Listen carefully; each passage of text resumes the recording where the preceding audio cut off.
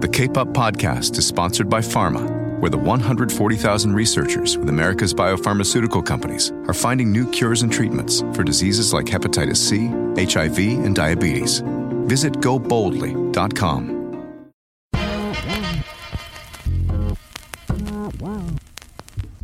Hi, I'm Jonathan Capehart, and welcome to Cape Up. Ambassador Wendy Sherman comes back to the podcast to discuss her new book, Not for the Faint of Heart, Lessons in Courage, Power, and Persistence. We talk about Trump. The president, in my view, really is not fit to be president of the United States. McCain. Whether you agreed with him or not, and he and I disagreed vociferously quite often, he certainly had courage. And her mom.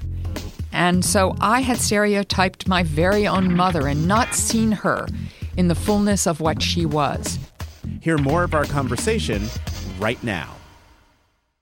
Ambassador Sherman, thank you very much for coming back to the podcast. I am thrilled to be here, Jonathan. Thank you for having me. So you were actually the second guest on Cape Up. So I was thrilled when you said that you would come on the podcast back in August of 2016. Now it's 2018. So much has happened. Indeed, I feel like it's been a lifetime, actually. Can you believe what's happened in the 2 years since we sat and talked? It's really, I was with someone, I guess it was Lawrence O'Donnell on MSNBC, who was saying to Rachel Maddow, I need a new word for unprecedented, because every day in every way we say this is unprecedented.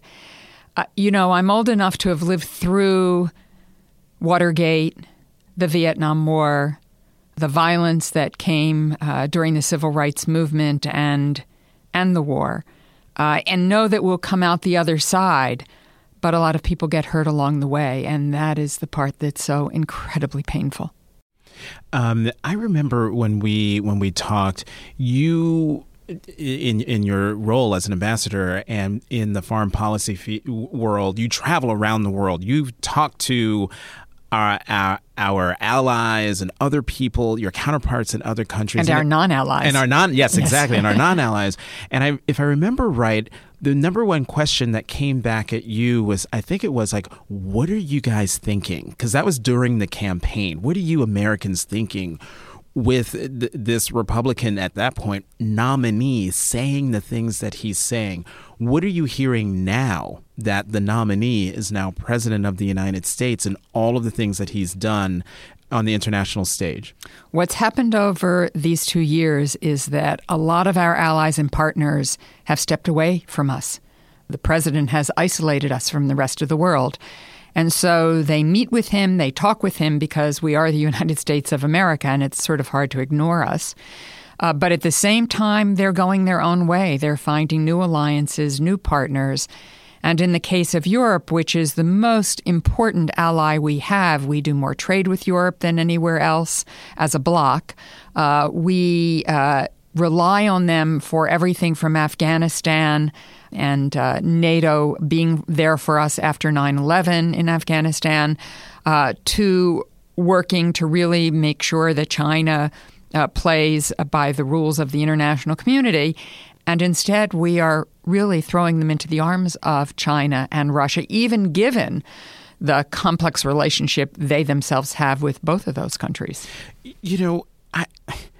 NATO, Canada, the European Union, France, I guess basically any ally of the United States, the president has slapped them in one form or another. Meanwhile, Kim Jong-un, Putin, you name the authoritarian or dictator, and he puts them in a bear hug. How are the allies of the United States viewing this? Have they come up with a new word for unprecedented or holy smokes? To be fair, they understand that some of the impulse that created Donald Trump here in the United States is an impulse they have in Europe as well. So we see countries like Hungary and the Czech Republic in Europe and Poland who have moved further to the right. Austria has always been pretty far to the right. They live in a community with Turkey, which has become more autocratic over the years. We had the Brexit vote where people in Great Britain were really responding to some of the same forces that are happening here in America, where the gap between the rich and the poor, really the rich and the lower middle class, was growing, and people said, enough already, what about me? So they understand in some ways where this came from. And obviously they have their own immigration challenges, in many ways tougher than ours. And yet they have not turned in the direction that America has turned. They have held on, for the most part, to maybe changed leadership, as Macron was. He created a party out of whole cloth. But nonetheless, still staying within the established world order that has worked so well since World War II.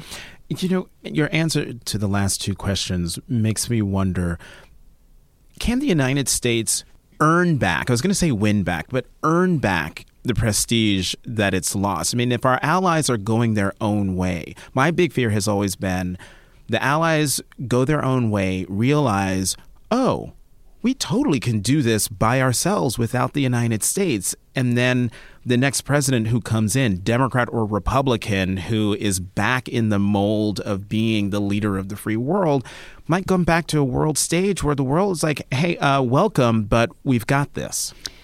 There is that risk. My own hope is that if we can change our leadership in 2020 and in the first instance change the accountability mechanism by electing a Democratic House of Representatives in 2018, that there will be a return. The world is changing, and there are multiple centers of power. We are not the only center of power anymore, but we are still the last remaining superpower today, and we are a country with values that are incredibly important in terms of freedom and democracy and checks and balances and the right to assemble and to organize. And I think we can hold on to those values if we show the world that our people are going to respond, that we're going to hold the president accountable in 2018, and that we're going to reassess the leadership we need in 2020. You know, that reminds, the number one word that popped into my head as you were responding was Helsinki. Tell me your reaction to that press conference in Helsinki between the president of the United States and the president of Russia. It was appalling. It was an embarrassment. Europeans who have dealt with Ukraine and dealt with the aggressive nature of Russia must have sat and watched and thought, oh, my God, what's happening here? I think that the only person who thought that was a good press conference was the president of the United States. And, of course, Vladimir Putin, who is just delighted every single day as he watches the divisions in our country and see us argue on every front, which just delights Putin no end. You know, it just occurred to me, I still, to this day, don't know what they talked about in their private meeting or even in their summit. You're in this world. Have you heard anything about what they discussed? No, only what they told us. You know, I would imagine the interpreter did share a debrief with appropriate people. I would hope the National Security Advisor at least. I think what all of this tells us, Jonathan, and really part of the reason that I wrote the book, Not for the Faint of Heart, Lessons in Courage, Power, and Persistence, is that you have to persist. You can't give up. Diplomacy is very hard work. It has to be tough. It has to be smart. It's going to have twists and turns. Even when we fight a war, as we did in World War I, which we thought was the war to end all wars, within 20 years we were fighting World War II. So you take what's in front of you. You try to solve those problems. You try to make progress. You hope that it is enduring. But to ensure peace, security, and freedom and prosperity, you have to have courage. You have to understand the nature of power, and you have to be ready to persist. And I want to come to the book, those three words in particular in your book. I want to ask you one more question before we dive in, and that is, am I right to think that probably the most painful moment for you in the Trump years was when he announced that the United States was pulling out of the Iran deal? It was pretty tough. I wasn't surprised. He sort of had telegraphed it was coming. And once McMaster and Tillerson, neither of whom I adored, but were least adults in the room, as we say these days, for the most part, had left the administration, they'd really held on to the deal, letting him not certify it, but keeping the deal in place. But once they left and once he telegraphed he was going to withdraw, it wasn't a surprise. I was actually in Malta on that day, and it was very sad.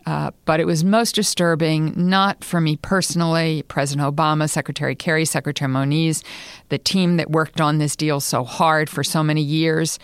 It was most sad for the security of the United States of America and for the American people because the president had withdrawn with nothing to take its place. And the key thing here is to remind listeners, the reason why I asked Ambassador Sherman this question is because you were the United States of America sitting across the table, not only just from Iran, what is it? It's called the P5+1 right. and EU. Exactly. So President Trump makes it sound like it was just the United States and Iran and they hammered out this deal, and that's not the case. This was a global pact. This was a global pact that was endorsed by the United Nations Security Council 15-0, by the General Assembly overwhelmingly. This was a pact. The P5 are the permanent members of the Security Council, the United States, Great Britain, France, Russia, and China. The +1 was Germany because they had been engaged with the Europeans for over a decade trying to get Iran to the table. And the European Union had been mandated by the Security Council, the High Representative of the European Union, in essence, sort of their foreign minister, to coordinate these talks. So, yes, this was a multilateral international agreement. It could not have happened without the United States for a whole variety of reasons, but nonetheless, it couldn't have happened without our partners either. I'm going to recommend that folks go back to Cape Up episode number 2 to hear Ambassador Sherman talk in more detail about the Iran deal. Right now, I want you to talk in detail about your new book, as you said before, Not for the Faint of Heart, Lessons in Courage, Power, and Persistence. So I want to take each of these words. You started with persistence. Keep talking about that. How has persistence played in your life? In many ways. First of all, I'm a woman in Washington, D.C., in national security and foreign policy. It is not an easy environment. There are more and more women in that arena, but it's been a tough go. And so there have been times along the way where I've had to sort of fight my way through and try to do it in a way that wouldn't burn me coming out the other side. And over time, I've been able and privileged to be able to do extraordinary things because I've been given those opportunities. So I think that particularly for women in my field and in general, you have to persist. And we obviously have the great example of Elizabeth Warren sitting on the dais in the Senate asking questions of Senator Sessions or on the floor of the Senate. And Mitch McConnell, the majority leader, thinking it wasn't appropriate. And she persisted. And he said, and yet she persists. As if it's a bad thing. As if it's a bad thing. And that's really become a watchword. And I'm hopeful in these 2018 midterms, we will see the result of that persistence. There may be 100 women that are elected in this cycle. There are hundreds that are running, both Democrats and Republicans, more Democrats than Republicans, but both. And that will be just extraordinary. But to make these enormous breakthroughs never come overnight. And clearly, the most painful of all of this is getting a woman president of the United States. Hillary Rodham Clinton didn't make it when Barack Obama did. And I think we were all incredibly grateful that America elected its first African-American president, but it meant that the first woman president had to wait. And then when 2016 came, many of us believe that a variety of factors made it not possible for Hillary to get there, including some factors that never should have happened. I don't think that then Director Comey should have delivered his letter in October, 11 days before the election. I think that stopped momentum that she had. It's not to say she didn't make some mistakes. She did. And I think there were other issues that were outside of her control. But nonetheless, that was really painful that we did not elect the first woman president of the United States, and yet we must persist. Do you think we will ever elect a woman president of the United States? Of course I do. I think that's the other thing the book tries to lay out, which is a certain optimism that, yes, it's hard work. Diplomacy is not for the faint of heart. Politics are not for the faint of heart. And every single day, average Americans, ordinary Americans, get up every day, go to work, try to raise their families in the best way possible. And that's not easy either. So life is not for the faint of heart. But the good part is that there's joy along the way. There are unexpected opportunities if you're willing to take the risk to do them, and great satisfaction even when it's not enduring, that perhaps for a period of time you've created greater peace, greater prosperity, and greater stability. So I want to read something from your book that is a bit persistence, but it's also courage. You write, "We know that men are told to push themselves forward while women are told to hang back. We worry when we are given more responsibility or more power, and too often we still believe that we don't know enough, aren't skilled enough, aren't substantive enough to do what the job we are applying for requires." This is when you're reaching for the brass ring. The courage to reach for the brass ring and actually to believe in yourself. I think courage and confidence, which is what you're really talking about here, are absolutely critical. And on the confidence side of things, indeed, there's a Hewlett-Packard study that I refer to in the book that shows that men believe when they apply for a job, if they have 60% of the qualifications, that's good enough. They'll either bullshit their way, through the rest of it, or they'll learn it along the way. Women believe that they have to meet every qualification before they take the job. And quite frankly, there have been times in my life where I've been asked to do things, and I've even wondered, well, can I do this? And then I think about what I've accomplished in my life so far, and I say, what is holding me back? How ridiculous is this? Just go for it. And surround yourself with a support group. Every place I've worked, I've surrounded myself with a support group of women in particular, but some great guys too, who can help me along the way and make sure I succeed. And on the days when I wonder whether I know what I'm doing, I have colleagues that I can turn to regain my confidence to go forward.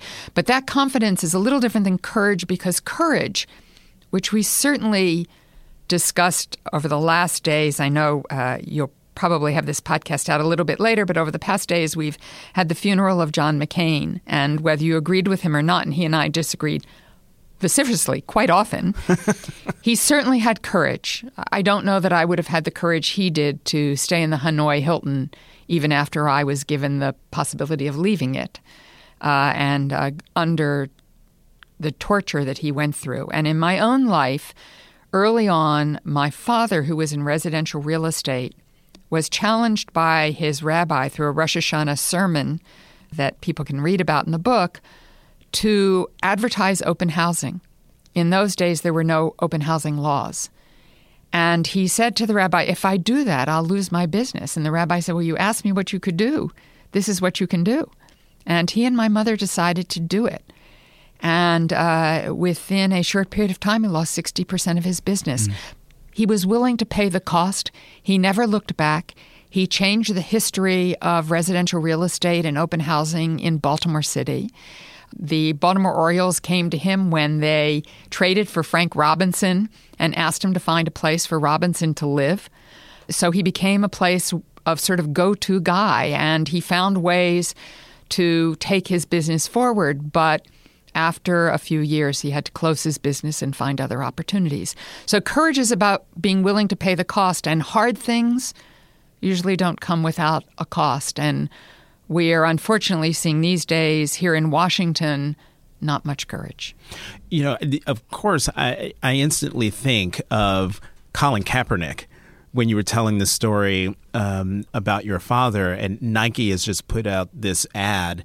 The tagline the beginning of the tagline I can't remember, but the second half of it I can, and it's when you have everything to lose, and you can argue he's lost everything by standing up for a principle that's been distorted by the president. Not to get too far afield, but are you heartened? Are you encouraged by the kind of activism that we've seen around the country and that we've seen from Colin Kaepernick, who, again, NFL star who hasn't worked since he knelt on the field?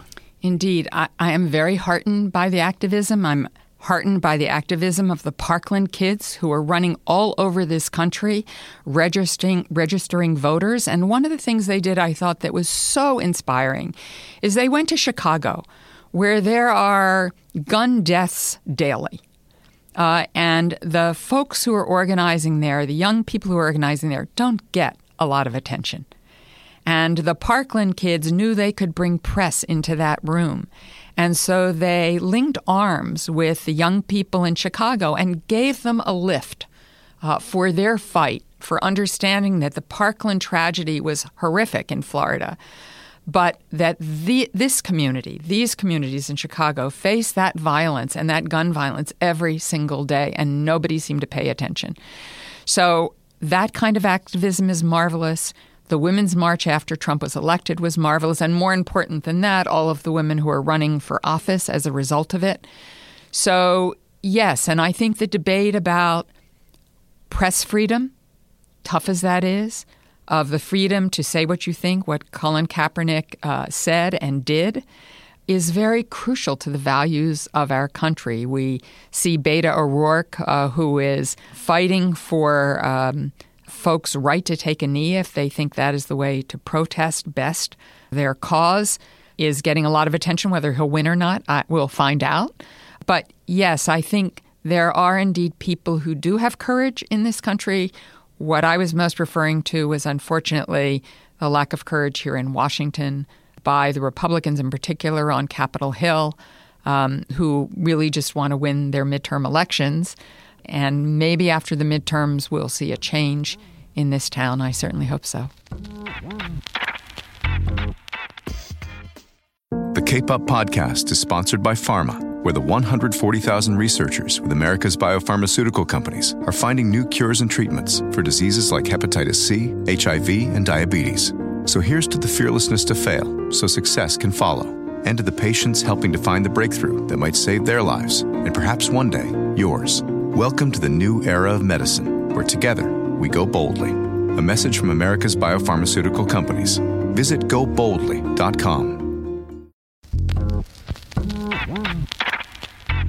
Given the vociferous conversations you had with now the late Senator John McCain, Republican, Arizona, part of the firmament of the Republican Party, given that relationship and what you know of him, are you as shocked and appalled by the Republican Party as it is today in terms of not holding the president accountable, not standing up for not only American values, but the values of the liberal democratic small d order that the United States helped to create and maintains, I'm assuming we still maintain it, for more than 70 years. Absolutely. It's incredibly distressing. I noticed yesterday that a strong bipartisan group of senators have now suggested that U.S. NATO headquarters in Brussels be renamed the John McCain NATO Center, which I think is a tremendous tribute. He was a great advocate for NATO, very critical to its development and to its funding and a belief in our military and the good it can do around the world. So there are moments of that kind of understanding about that we are the United States of America. We aren't just Democrats and Republicans. We actually are Americans who have a sense of who we are as a country. But that clearly is in some distress right now, to say the least. And My guess is after the midterms, we will have more accountability, but it will be an even tougher time in some ways because there will be even greater division for a while. And I think we just have to go through this period. And I hope and I trust and I believe we will come out the other side. I want to bring you back to what you were talking about at the beginning of the courage portion of this conversation, where you're talking about how you surround yourself with a support network, people you can turn to. How hard is it to ask for help? I think it's hard for all of us, men and women, to ask for help.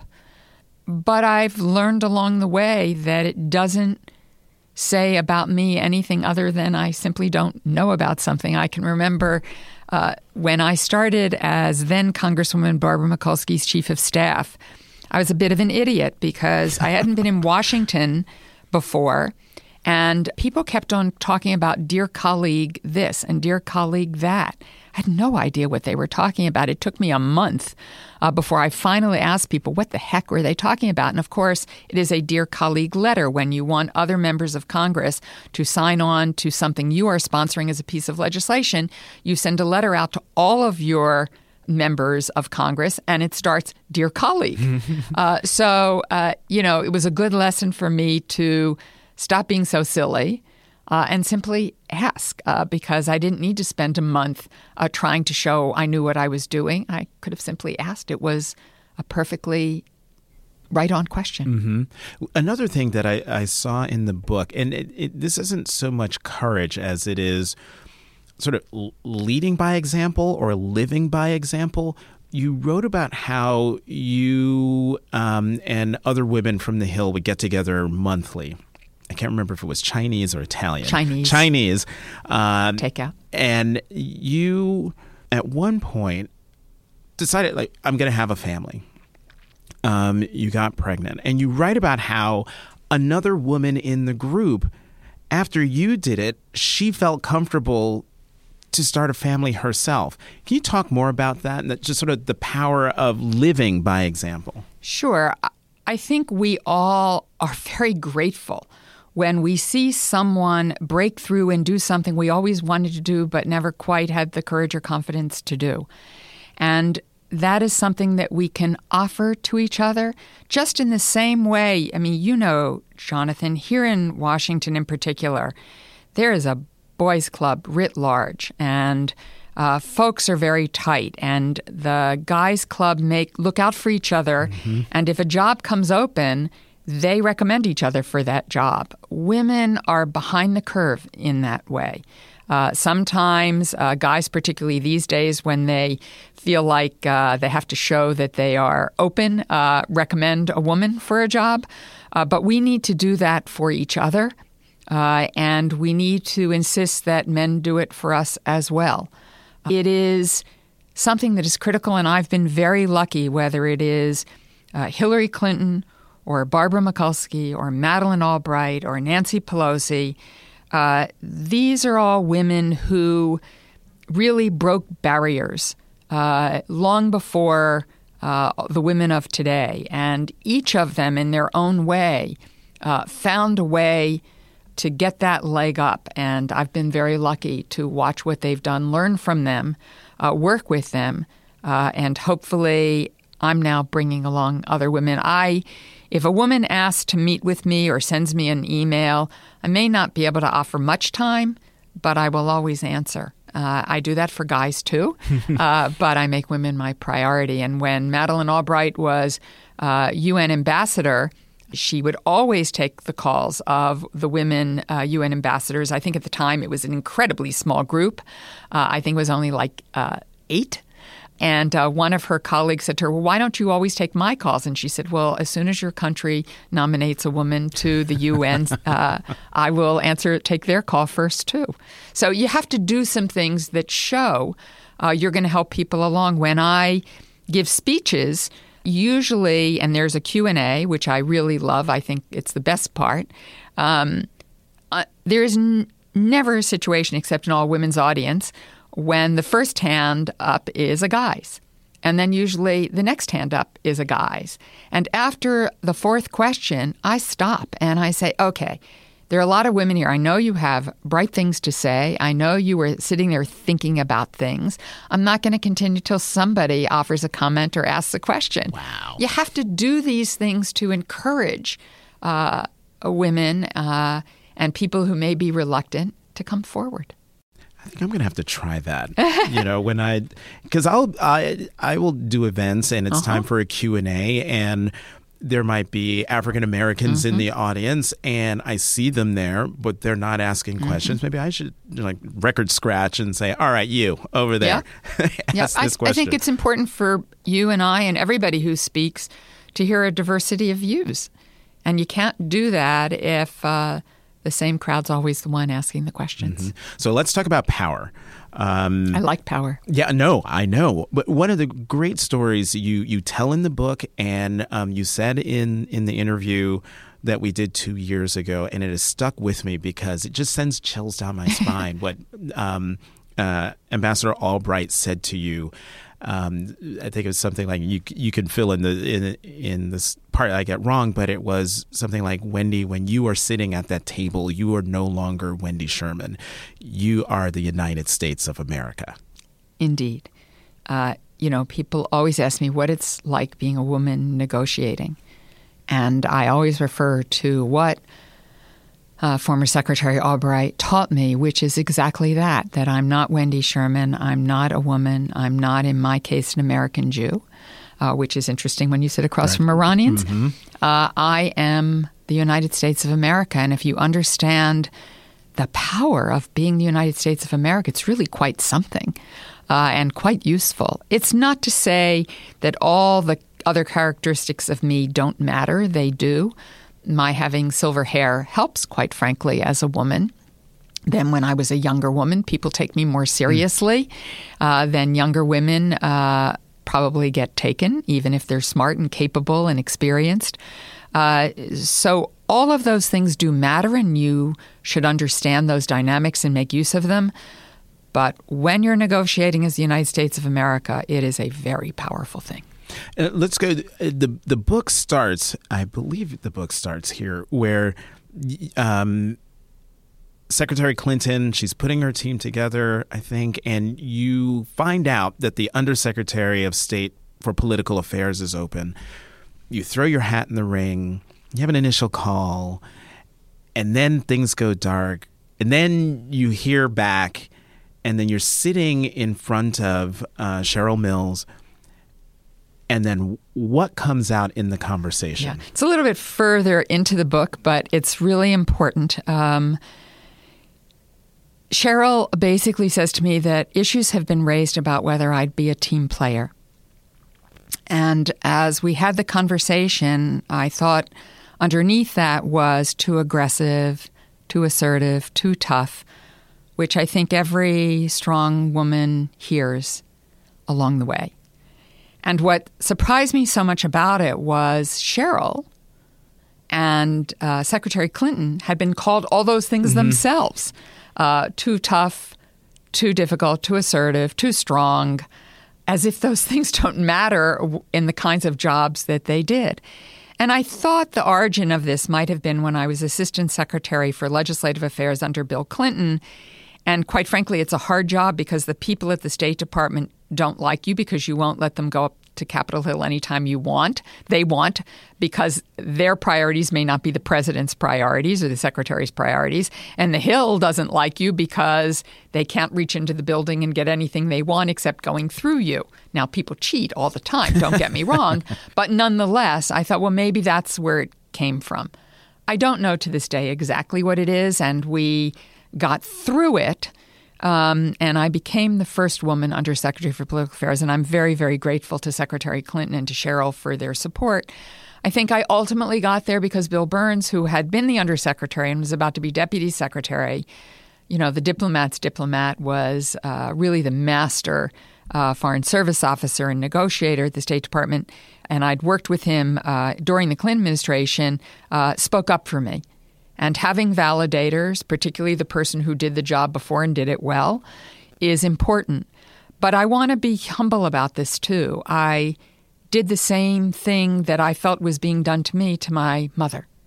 When my mother died, she had been in real estate herself. Late in life, she had started to sell condos in Baltimore. And I'd always thought of her as competent and capable, but not as a rock star. My father was the rock star. And her funeral was filled with hundreds of people. And not only people her own age, but young people. And it turned out my mother had been the mentor for all these young real estate agents who looked to her to be their teacher. And so I had stereotyped my very own mother and not seen her in the fullness of what she was. And we all need to stop and make sure that we don't stereotype people, that we don't, she'd always been my mom, and I needed to see her in the fullness of what she was. And so I think that was an important lesson for me, taught to me in part by that job interview process, but also my own humble experience. So you also had a meeting after you met with Cheryl Mills about the job. You then had a one-on-one meeting with Secretary Clinton at her home here in Washington. And she brought up the, hey, you're too assertive. You're too this. What was that like for you? Well, she basically brought up some of the same concerns about whether I was a team player, which I sort of thought was code for too tough, too assertive, too strong. And I gave her the same answers I'd given to Cheryl. I mean, you have to take this very seriously. Mm-hmm. Clearly, someone or someones have said this to her. And I left that interview still not knowing whether I was going to get the job. And, I think in those circumstances, the best you can do is be as perfectly honest as you can be and as forthright as you can be. And here in Washington, Jonathan, applying for these very high-powered, very important jobs is a blood sport. Mm-hmm. So you do the best you can, and then it either will happen or not. And I'm grateful to the folks who came to support me. So in all of your experience, then, what would you say is the number one rule for wielding power? I think the number one rule is to know yourself, to be authentically who you are, to not be afraid of being who you are. So both the downside and the upside. When I met Warren Christopher, out of the blue, I got a call, would I come see Warren Christopher? I was a partner in a Democratic media consulting firm at the time. I wondered what Warren Christopher, who was going to be Bill Clinton's first Secretary of State, wanted to do with me. I hadn't a clue. So I went to see him on Martin Luther King's birthday. And he said, if the president agrees, I'd like you to be the Assistant Secretary for Legislative Affairs. And I said to him, if you want someone who knows everything there is to know about foreign policy and national security, I'm probably not the right person. I know enough. I've run political campaigns. My husband writes about all of this. We talk about it. I know something. But if you want someone who understands Washington, maybe I'm the right person. And he decided, obviously, with the president, and I was nominated to be the assistant secretary. So you have to be straightforward about who you are and who you're not, and have enough confidence in yourself to then use who you are and what you are to good purposes and to good ends. Power is not a bad thing in and of itself. It's how you use it that makes it good or bad. Then what would you say is the number one mistake people make when wielding power? I think probably the number one mistake is to either over-assert it or under-assert it.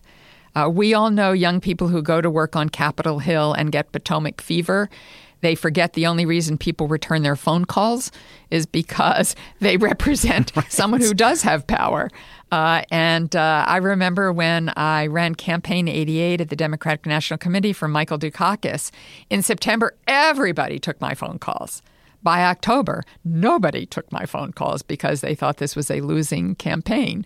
So, don't understand the limits of power, what you have, but also what the limits are. Have enough humility about it, and then you can be very effective. And I guess the other thing that's really important is that when you're doing negotiations, whether that's personally or in a work situation, as I did in negotiations with Iran, don't feel like you have to take everybody else's power away from them.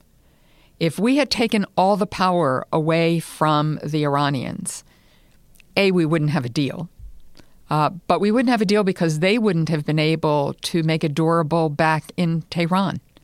So you have to leave the people at the table with enough power to make real what you all are trying to achieve together. I can't leave you without asking you about the intense parlor game that's happening now, trying to figure out who's anonymous.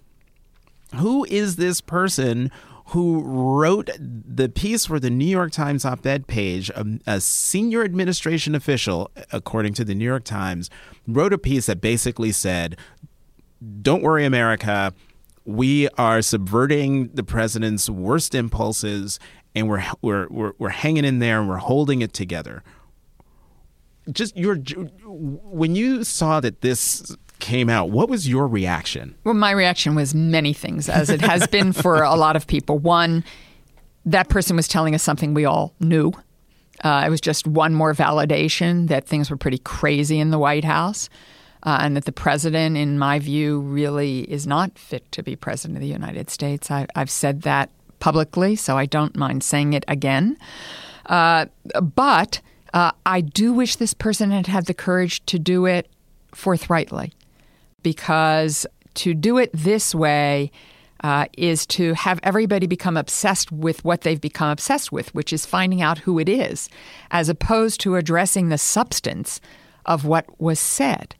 And for me, the most important way to deal with the substance of what was said by this anonymous op-ed, in Bob Woodward's book, in what others have said, including Fire and Fury and Omarosa's book, crazy as both of those books are, all of it has the same ring to it. And so the most important thing, in my view, is for everybody to register to vote, get out and vote, at least turn the House Democratic, if not the Senate, so that there can be some accountability, so that we can move forward and really hold the administration's feet to the fire for what they're doing. One of the most painful things of all of the painful things we all have watched.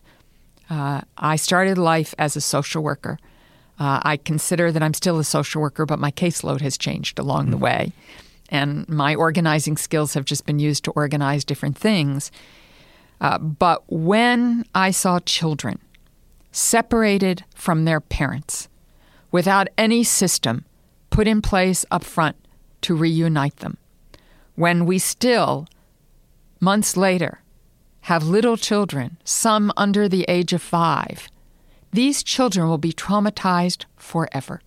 Their families and brothers and sisters will be traumatized forever. Their parents will be bereft forever. And for me, when this happens, and now the administration is ostensibly seeking to have long-term detention of these children, we don't have a foster care system that can handle American children very well. And these children deserve to be with their parents. So when these things happen, we should be focused on that and solving those problems and creating that accountability, not searching for, where's Wanda? Ambassador Wendy Sherman, former Undersecretary of State for Political Affairs, senior counselor at the Albright Stonebridge Group, and now author of Not for the Faint of Heart, Lessons in Courage, Power, and Persistence. Thanks for coming back. Thank you, Jonathan. Thanks for listening to Cape Up. Tune in every Tuesday. You can find us on Apple Podcasts and Stitcher. And how about doing me a huge favor? Subscribe, rate, and review us. I'm Jonathan Capehart of The Washington Post. You can find me on Twitter at CapehartJ.